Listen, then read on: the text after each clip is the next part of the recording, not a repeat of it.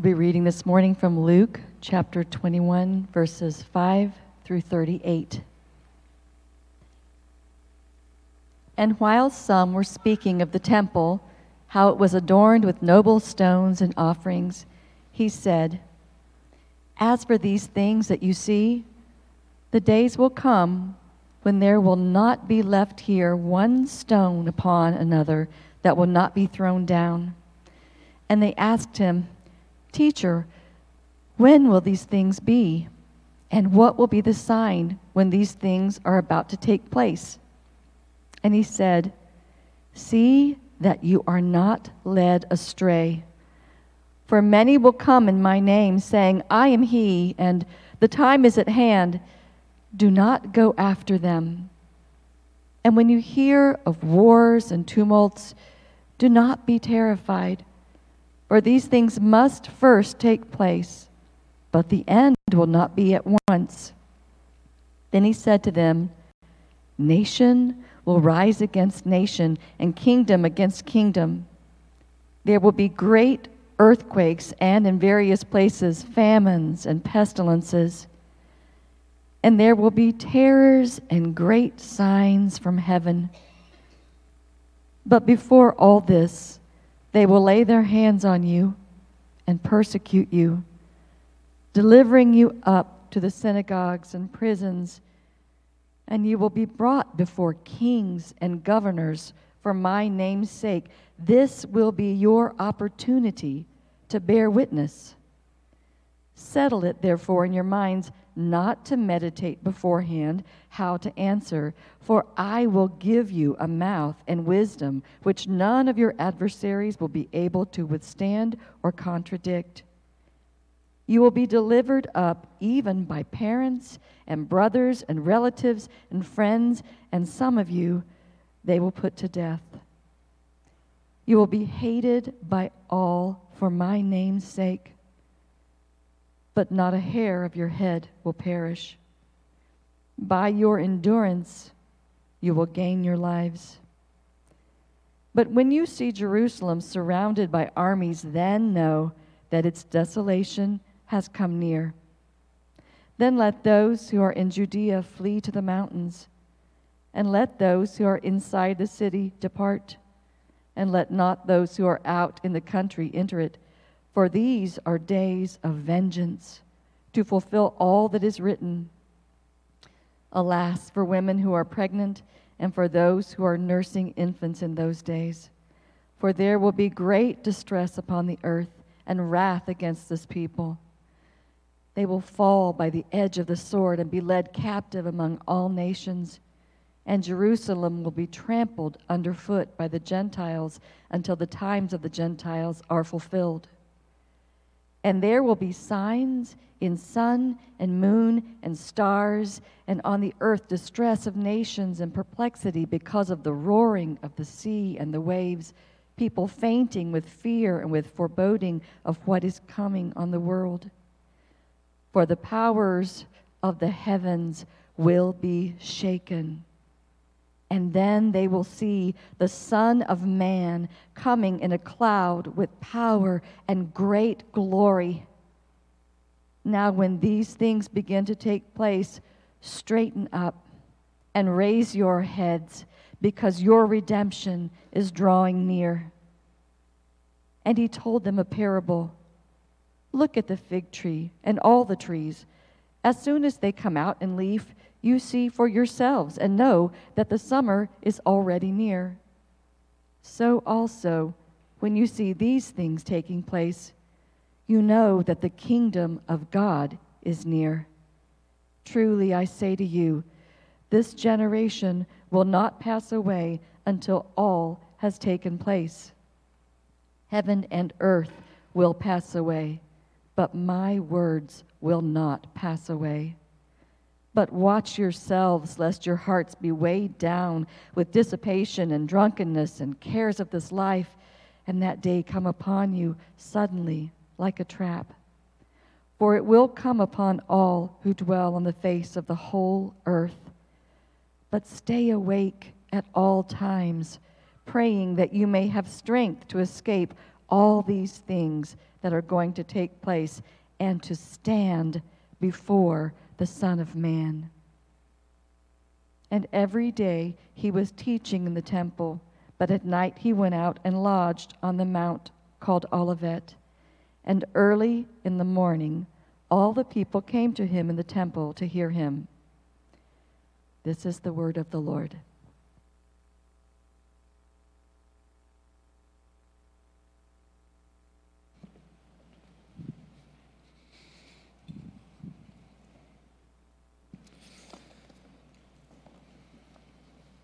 We live in a world that is relatively predictable, right? There's nothing new under the sun. People live, people die. Nations fight, and war happens. Some nations win and some lose. People work, sleep, eat, marry, and so on. Ecclesiastes is pretty clear on that note.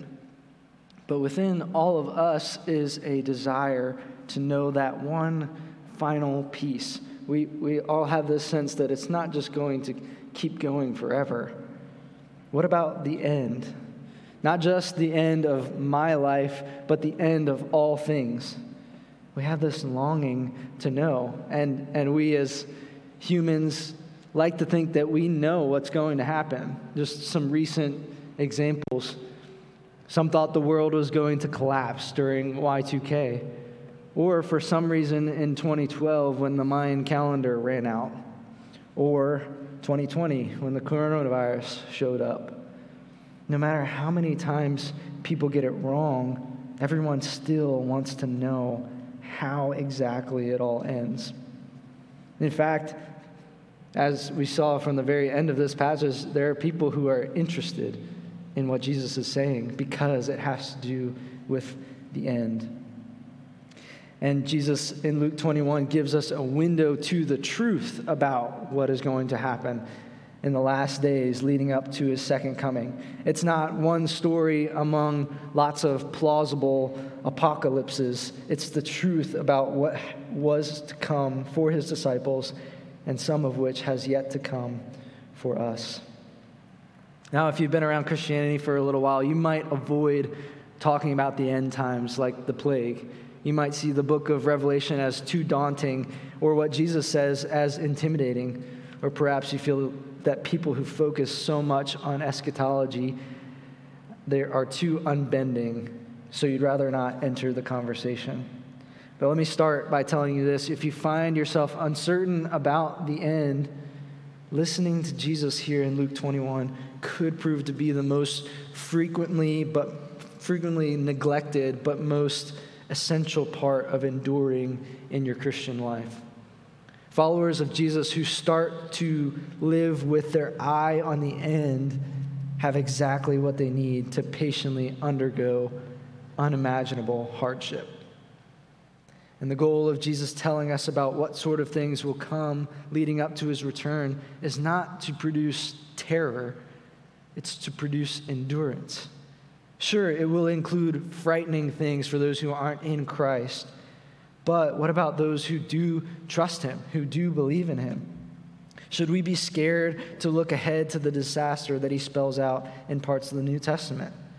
Based on this passage in Luke, I think the answer to that is no.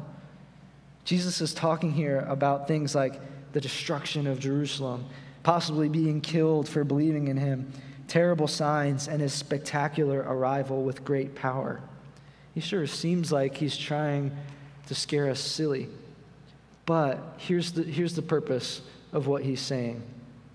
It's our main point this morning. Anticipating that Jesus will return to save you prepares you to endure in faith until he comes.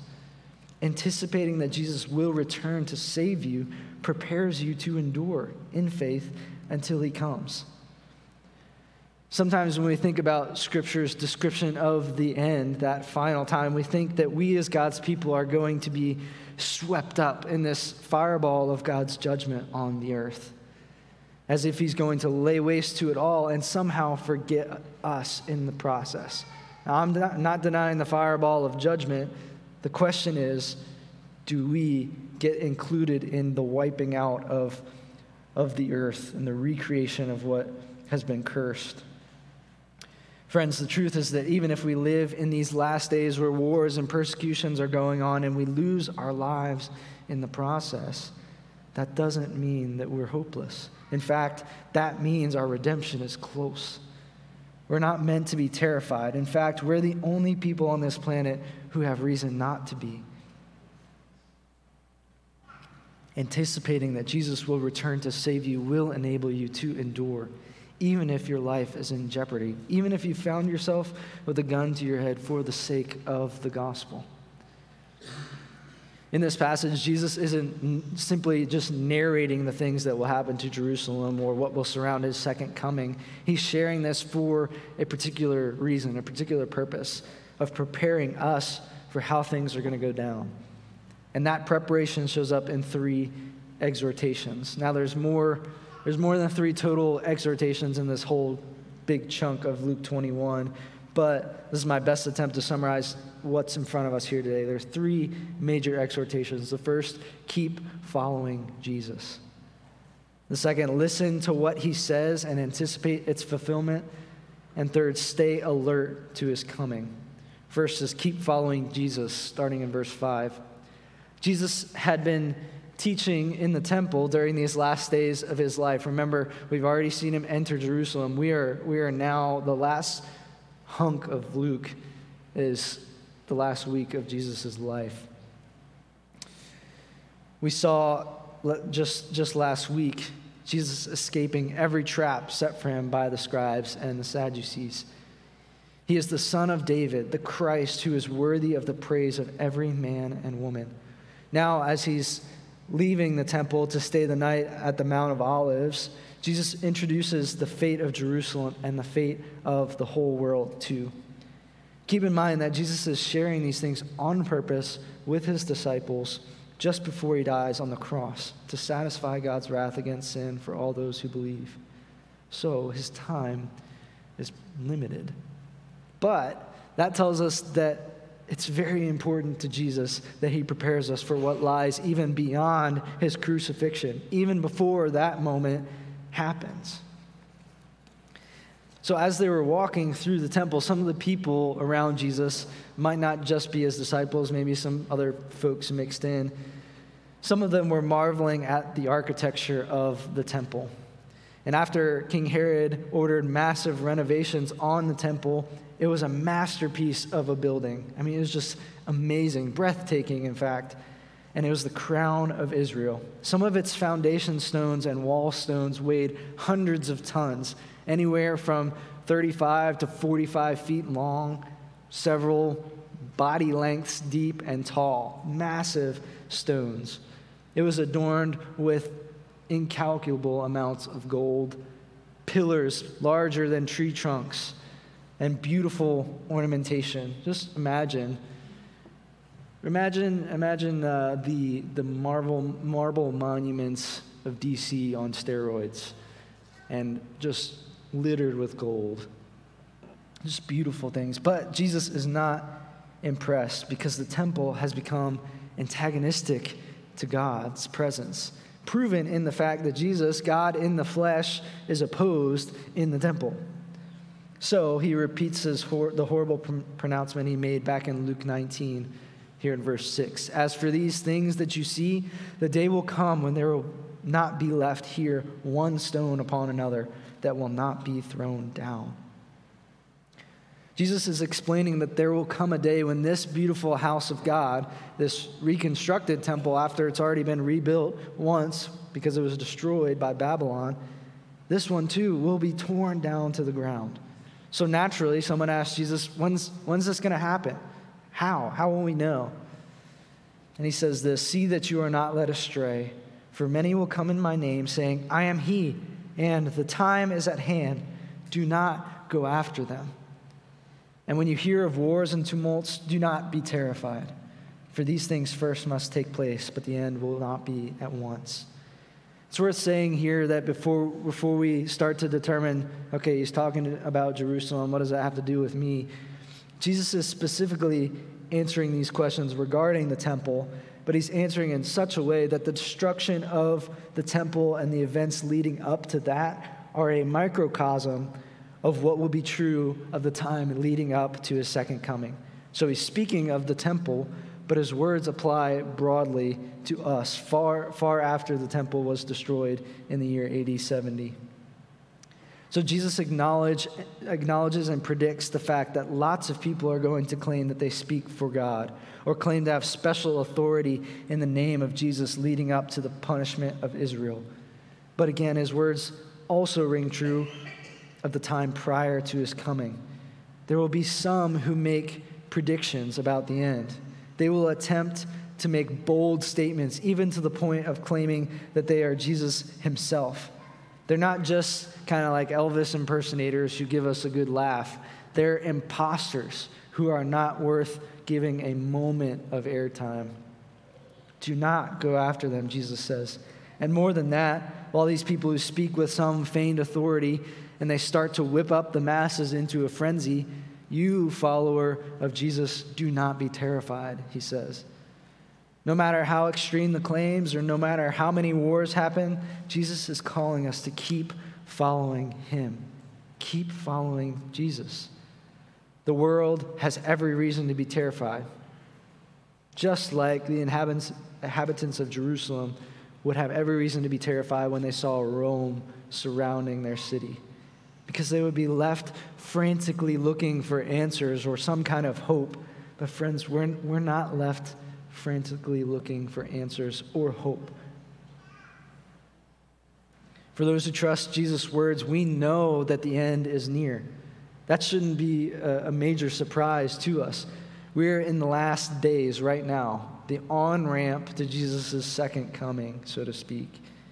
But the strength of his promise to raise us from the dead is so strong that we need not be afraid. Keep following Jesus. His is a road of certainty and peace because he's marked out the end, a wonderful and joyous ending at that. And we know where the finish line is. In the meantime, though, Jesus says to those around him, "For these things must first take place, but the end will not be at once." It seems that Jesus is saying here that the destruction of Jerusalem and the temple must happen first, but he won't return immediately after that. If you can imagine being a Jew in Jerusalem when the city is converted into a pile of rubble, you're probably thinking, this is it. This is the total end. But Jesus is saying, this has to happen first, but the end won't be at once. Keep following me even after this city of God is leveled. So that's instructive for us. Even when it seems like the worst of the worst might be happening and we feel like there's no hope, there's nothing beyond this, Jesus is calling us to keep following him. Imagine him in the garden before the cross. Is there something beyond this? Father, let this cup pass from me. And yet the Father was calling the Son, keep obeying. Obey to death, and then you'll be honored afterwards.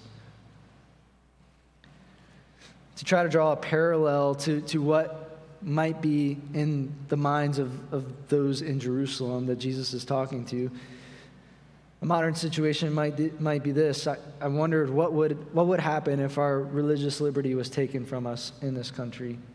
That seems significant enough to scare us if we just kind of play that out, maybe envision it a little bit. And I'm not trying to spook anybody, just considering the possibility. What if the first person in our church were jailed for their proclamation of Christ? Somebody that you know. Would we say it's all over and we'd stick our heads in the sand? Would we frantically wonder how to keep on being a Christian if it were illegal to believe in Jesus? Would we lock and load and try to change things back and regain our liberty? I think no. Even in that moment, the call from Jesus would still be the same. Keep following Jesus, who says to not be terrified. Do not be led astray or alarmed when people proclaim that the end is near or when violent things start happening. They are frantic and uncertain. But friends, we do not have to be. Interestingly, verses 10 through 19 depict that exact scenario of potential persecution. First, Jesus says to them, nation will rise against nation and kingdom against kingdom. There will be great earthquakes, and in various places famines and pestilences, and there will be terrors and great signs from heaven. There will be a lead up to the destruction of Jerusalem, just like there will be a lead up to the final coming of Christ. The Romans came to destroy the city in response to a Jewish uprising in the 60s AD to try to buck Roman rule. So you can imagine the stirrings that were going on in Jerusalem before the hammer came down. But again, this is a microcosm of what will happen to the whole earth as well. There will be wars, natural disasters that prove that the earth is groaning in its birth pangs, waiting for final deliverance. The question is whether we interpret them as such or whether we're just left thinking that all of this is run-of-the-mill stuff. So, when you see rockets volleyed between neighboring nations, and when you see the death toll of a global pandemic rising, where does your mind go? Fear of what might happen? Understandable, but what about taking your mind in this direction? Jesus told me that this would happen. Jesus gave me a heads up. And when I see these things, he told me to be on the lookout and to not be terrified. Verse 12. Before all this, they will lay hands on you and persecute you, delivering you up to the synagogue and prisons, and you will be brought before kings and governors for my name's sake. Consider Jesus telling this to his disciples. Before Jerusalem is destroyed, you guys are going to be hated and persecuted, imprisoned and dragged into court. How would you feel to know that ahead of time? Maybe just a little bit unsettled. But Jesus is clear to them that this will be an opportunity to bear witness to him. So he tells them, settle it therefore in your minds, not to meditate beforehand how to answer. For I will give you a mouth and wisdom, which none of your adversaries will be able to withstand or contradict. That seems like an odd encouragement. But Jesus is calling his disciples to trust him. When his disciples will be the most opposed for his name's sake is when his power through his Holy Spirit will be the most apparent through them. They will have such a wise and fitting response to their adversaries that they won't be able to withstand or contradict them. Jesus predicted this stuff, but was his prediction right? Well, we have an answer in Acts 4. You guys know this story of Peter and John who were arrested for healing a crippled man in the name of Jesus. And when it came time to give an explanation, Peter was filled with the Holy Spirit and proclaimed Jesus boldly to his captors. You can only imagine Peter having Jesus' words flashing through his mind. I will give you a mouth and wisdom, Peter. Don't try to whip up a good speech. I will be with you. And he was with Peter and John both.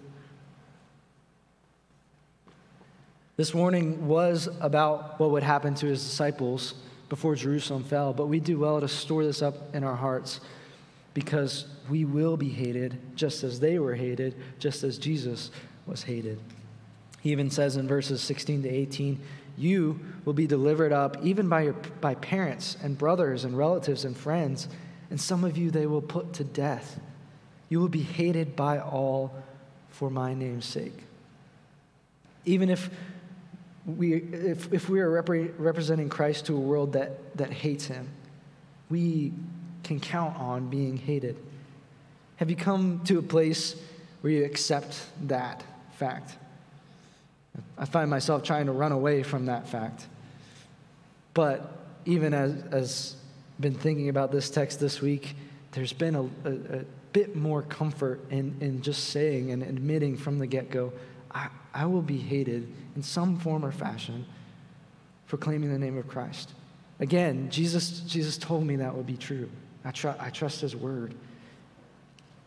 But imagine your brother or sister turning you in because they know you believe this stuff.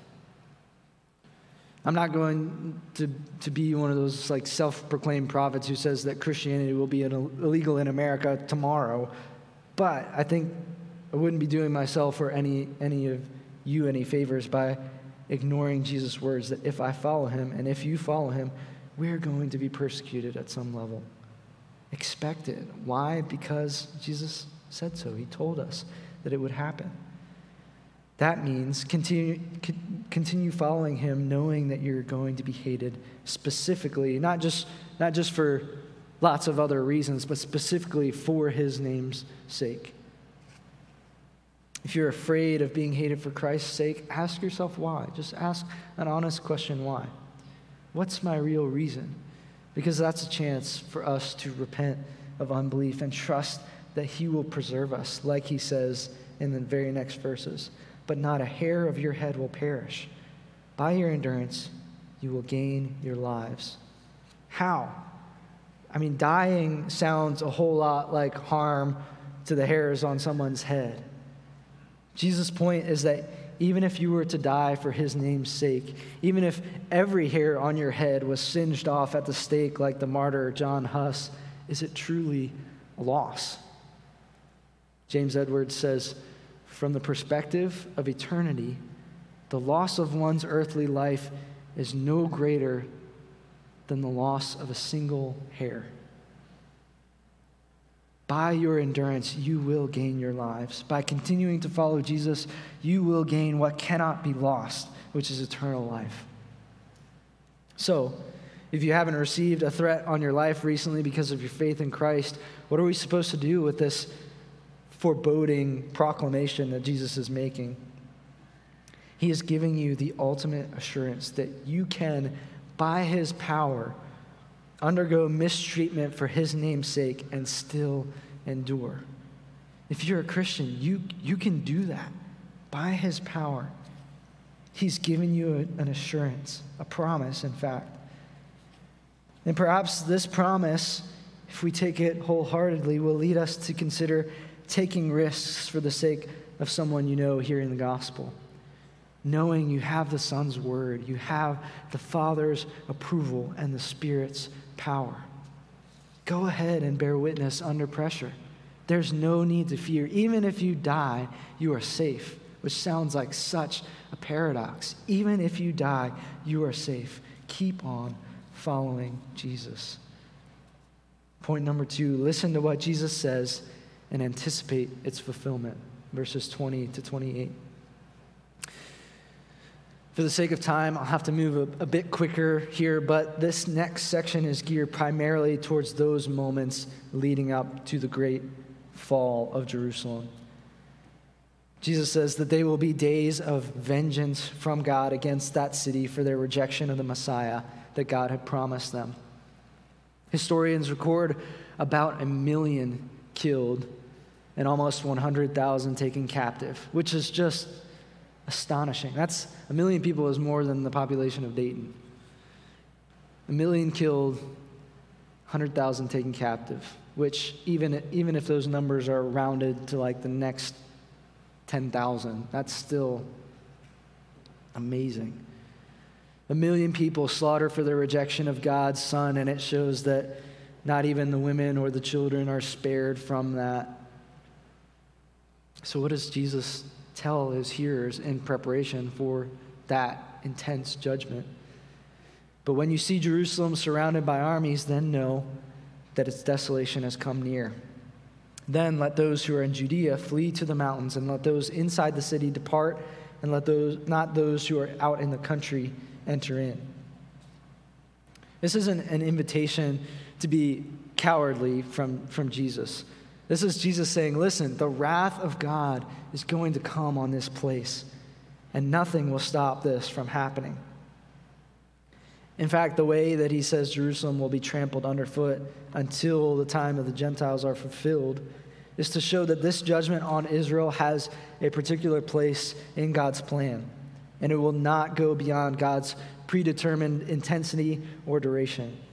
But the main thing here is that Jesus offered a warning, and he wasn't going to necessarily in person take those people by the hand and take them out of this place of God's judgment and lead them to safety. It was up to the disciples to determine what to do with his words. The historian Eusebius notes in the first century that some Christians in the city did this very thing. They fled Judea before Rome leveled the city for one reason and one reason only, because Jesus had warned them ahead of time. This is a sort of lesson for us because we are at a crossroads this morning.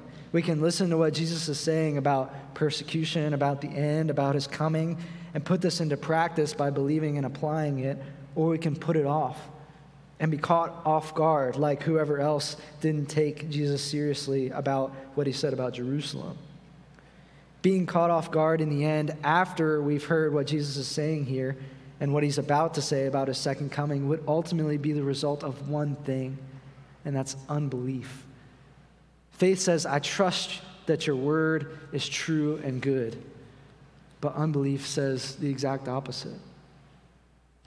Here's what John Newton, the author of Amazing Grace and an English pastor, says. The inability to take God at his word should not be lamented as infirmity, like an illness that's happening to me, but watched and prayed and fought against as a great sin. So that's kind of a litmus test for us this morning is, am I taking Jesus at face value, or do I think he's crazy? Do I think that what he's saying surely can't be true, surely won't be possible? That's the root of unbelief. In other words, not taking Jesus at his word has at its root a rebelliousness that reveals that we don't want to believe what he's saying is true, or we don't want to believe at least that it has massive bearing on my life.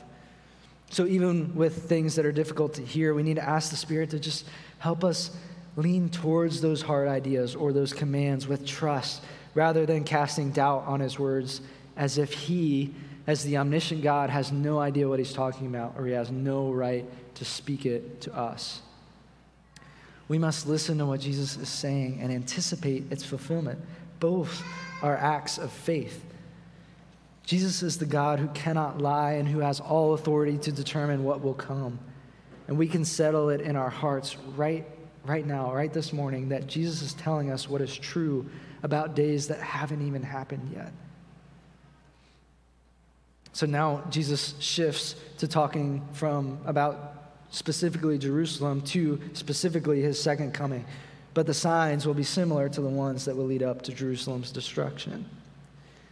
He says, and there will be signs in sun and moon and stars, and on the earth distress of nations and perplexity because of the roaring of the sea and the waves, people fainting with fear and with foreboding of what is coming on the world. For the powers of the heavens will be shaken, and then they will see the Son of Man coming in a cloud with power and great glory. The coming of Jesus will be unlike anything this universe has known. We have nothing to really go off of, no comparison to what his second coming will be like. It will be such that people would be overcome with fear about what's happening to the world. This isn't something where we'll be thinking, I think Jesus is about to come back. It will be unmistakable because the world will see the Son of Man, the risen Lord Jesus, coming in a cloud with power and great glory. At the ascension, the angels in Acts 1 told the disciples that Jesus would return in the same way that he ascended, which was into the clouds. And this picture of Jesus in the clouds is shown to us in Daniel 7. I don't know if you remember 2 years ago, Mark Waite preached on Daniel 7, and he described it as this picture is the other end of the ascension cloud. So Jesus is leaving the earth, and this is him as the Son of Man in heaven. Daniel 7:13 says this, I saw in the night visions, and behold, with the cloud of heaven there came one like a son of man. And he came to the Ancient of Days and was presented before him. And to him was given dominion and glory and a kingdom, that all peoples, nations, and languages should serve him. His dominion is an everlasting dominion which shall not pass away, and his kingdom one that shall not be destroyed. And that picture, that glorious picture of the Ancient of Days giving the Son of Man all authority, Jesus' second coming is him coming with all of that authority, all of this glory, unmistakable. And now he's standing there as a man walking through Jerusalem, and yet as the omnipotent God, he is giving us a glimpse of what his power and might will look like after he conquers sin and death on the cross. He is the Son of Man who will be given and has been given all authority over heaven and earth. His coming will cause nations and nature to go crazy. People will be overtaken with fear, and they'll start to faint with this sense of something significant and terrifying is coming. The earth will finally realize who the king is. But look at verse 28 before I read. Look at what he says next.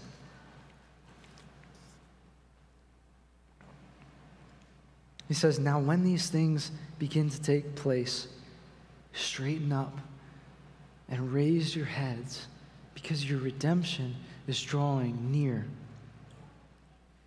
Everyone else will be scared out of their minds, but you stand up, lift your heads up, get the tambourines and the trumpets ready, cue the music, because your redemption is drawing near. This is Jesus' goal in sharing this right now. He wants to instill confidence in us that his return is a welcome thing for those who follow him. I've got to say that doesn't make sense at first glance. Jesus, if I believe what you're saying about the distress and the fighting and all this chaos just prior to your coming, how am I supposed to lift my head in hope? That doesn't make sense. All this calamity and war and holy judgment, how am I not going to be terrified? Well, you first have to answer this question. Why is Jesus coming back? Just think about that for a moment. Why is Jesus coming back primarily? What's his purpose? What's his goal? If in your mind you've jumped to the answer, well, he's coming to bring justice on earth and do away with sin forever. That's a true statement, but you've skipped something. I know that's primarily where my mind goes. His second coming is so grand and full of power, and the reason for that is because he's going to make everything right, which he will. He will make everything right. But listen closely to Hebrews 9, verses 27 to 28, because this has personal significance for you. We're thinking cosmically, yes, he will make things right. He will judge the earth. He will do away with sin and death finally and forever. But he's got a very important priority before that happens. Hebrews 9 says this, "And just as it is appointed for man to die once, and after that comes judgment, so Christ, having been offered once to bear the sins of many, will appear a second time, not to deal with sin, but to save those who are eagerly waiting for him. He came the first time to bear the sins of many and atone for them, which he did. But he's not coming to do that again.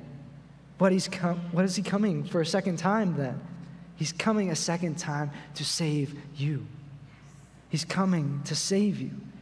So when he says, be on the lookout, and when you see some of these things happening, lift up your heads because your Savior is coming. Your redemption is drawing near. That's how we can face these coming moments without fear that the world will have when they see the glorious Son of Man. The world will see their reckoning right in front of them. This is where we give an answer to God.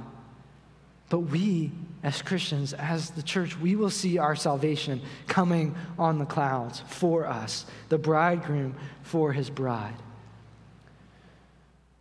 So I'll ask you this, what do you feel like is the biggest barrier for you anticipating the coming of Jesus? For me, personally and honestly, my biggest barrier was that right there, that I think Jesus is coming with a bloodlust and his eyes set on dealing with sin, and he's going to miss me somehow, or he's going to pull me along eventually, but he's got to do this first. But that's not true. He's coming to save us, So what's the biggest barrier in you anticipating, getting ready for, eagerly awaiting, as Hebrews says, eagerly awaiting for him? Another question, what do you think would change if you began asking the Holy Spirit to give you faith to trust what Jesus is saying about the future? What do you feel like would change if you said, Holy Spirit, this is hard for me to fully accept, but give me faith to trust what Jesus is saying? What would be maybe the first dominoes to fall in your life, in your heart, if you began asking for that? Just a few things to consider. Those questions will be there in the follow-up if you want to dwell on them just a little bit more. But for now, the third point, stay alert to his coming. Stay alert to his coming, verses 29 through 38. Time won't permit me to take too deep of a look at the fig tree parable that Jesus shares next. But the point is that when you see these signs and groanings of the earth and wars and strife, then the kingdom of God is near. And the generation of these last days, remember, every generation after Christ has been a part of the last days. These generations will not pass away until all of it takes place. And friends, if you hear anything this morning, hear this: the kingdom of God is near. The kingdom of Jesus Christ is right around the corner, which I hope after this morning, that doesn't fill you with a sense of dread, but it fills you with a sense of great, like I can't wait. Like he's coming soon. The kingdom that he opened the door to and started bringing to earth when he came the first time is almost fully here. You can count on that because you can trust Jesus' words. Again, listen to him and anticipate. Heaven and earth will pass away, but the words of Jesus, of God himself, will stand, which is why we must stay alert, because he's called us to attention, and he's not fibbing in the slightest. Here's his final warning and encouragement to us in verses 34 to 36. And if you understand that coming of the Son of Man as good news for his church, it puts this in perspective. But watch yourselves, lest your hearts be weighed down with dissipation and drunkenness and cares of this life, and that day come upon you suddenly like a trap. For it will come upon all who dwell on the face of the whole earth. But stay awake at all times, praying that you may have strength to escape all these things that are going to take place and to stand before the Son of Man. Watch yourself, lest you lose your faculties and be stuck in this hangover of worldly life. Jesus says, even the cares of this life will threaten your anticipation and awareness that Jesus will be here soon. And we can attest to that, can't we? The cares of this life, when they mount up, one of the first things to go for us is any sense that Jesus is on the horizon. Philip Ryken says this is why we cannot simply drift through life without thinking seriously about the end of the world. The decision we make about Jesus Christ now determines where we will end up for all eternity. This is a matter of spiritual life and death. So every time Jesus talked about the end of the world, he always gave his disciples the same practical advice to get ready for it now, before the time comes. Jesus is so consistent with that. Get ready now. I want you to be prepared. I want there to be an excitement about the reunion that's going to take place. Jesus did not give us signs of the coming judgment so we could chart the future, but to exhort us to practice what J.C. Ryle described as perpetual preparedness. Are you ready for the end of the world? He asks. That's another question worth asking. Are you ready for the end of the world? It's simple, it's complicated at the same time, but I don't think I've sat and tried to answer that question honestly and certainly. That day will come suddenly, so stay awake. Pray so that you may have strength and may not be lulled to sleep. We want the bridegroom to find us there with our lamps burning, ready to receive him when he comes. And the result is that we would stand before the Son of Man. We will be presented before him in righteousness. We will come face to face with our deliverer, our salvation, our Lord and God, who is Jesus the Christ, and he will welcome us into that kingdom. Stay alert, says Jesus, even today, even right now. Go to lunch, go to youth camp, go back home with the awareness that the kingdom of God is near. That should change things for us. One last illustration before we conclude. I'm an Olympics fanboy. When the X Games or the Olympics rolls around, I'm jazzed. I'm excited. Sure, I like when I get to see the U.S. pull out some swimming medals and whatnot, and those feats and achievements. But all of the achievements that do happen at the Olympics from any country are just amazing to me. Like the Philippines getting their first gold, or the Tunisian underdog winning in the pool just a few days ago. But few feats have amazed me more than Katie Ledecky's gold in the 1,500-meter freestyle swim. It's just a number, and there's lots of different swimming events, but that's almost a mile of swimming that Ledecky did in just over 15 minutes. That's just astounding to me.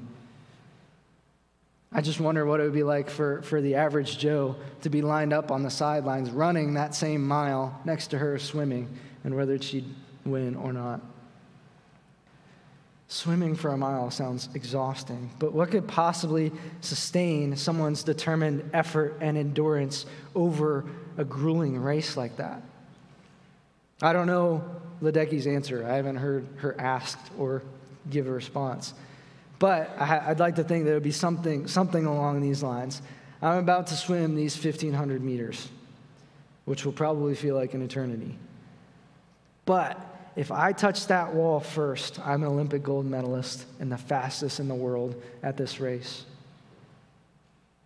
That's true for swimming, that the anticipation helps an athlete endure. And friends, anticipating that Jesus will return to save you prepares you to endure in faith until he comes. I think sometimes the result of our weariness and the perpetual weariness and that downward kind of slope is because there's nothing we're looking forward to. There's nothing we're anticipating real time. So anticipating the fact that Jesus is coming for me as his child to deliver me into his presence will help you endure until he comes. It will help you endure until that moment when you touch the wall and stand before Jesus as he awards you the crown of righteousness. Because the crown of righteousness belongs to who? Paul tells us it belongs to all who have loved his appearing. That's who is awarded this crown, the ones who have loved his appearing. And after even just reading this from Jesus, I want to love his appearing. I want to anticipate with a whole heart and trust that he is going to do this. He's going to fulfill each and every word that he said. His words aren't going to pass away. I want to love his appearing, and that's what we hope that the Spirit works in us even just beginning today.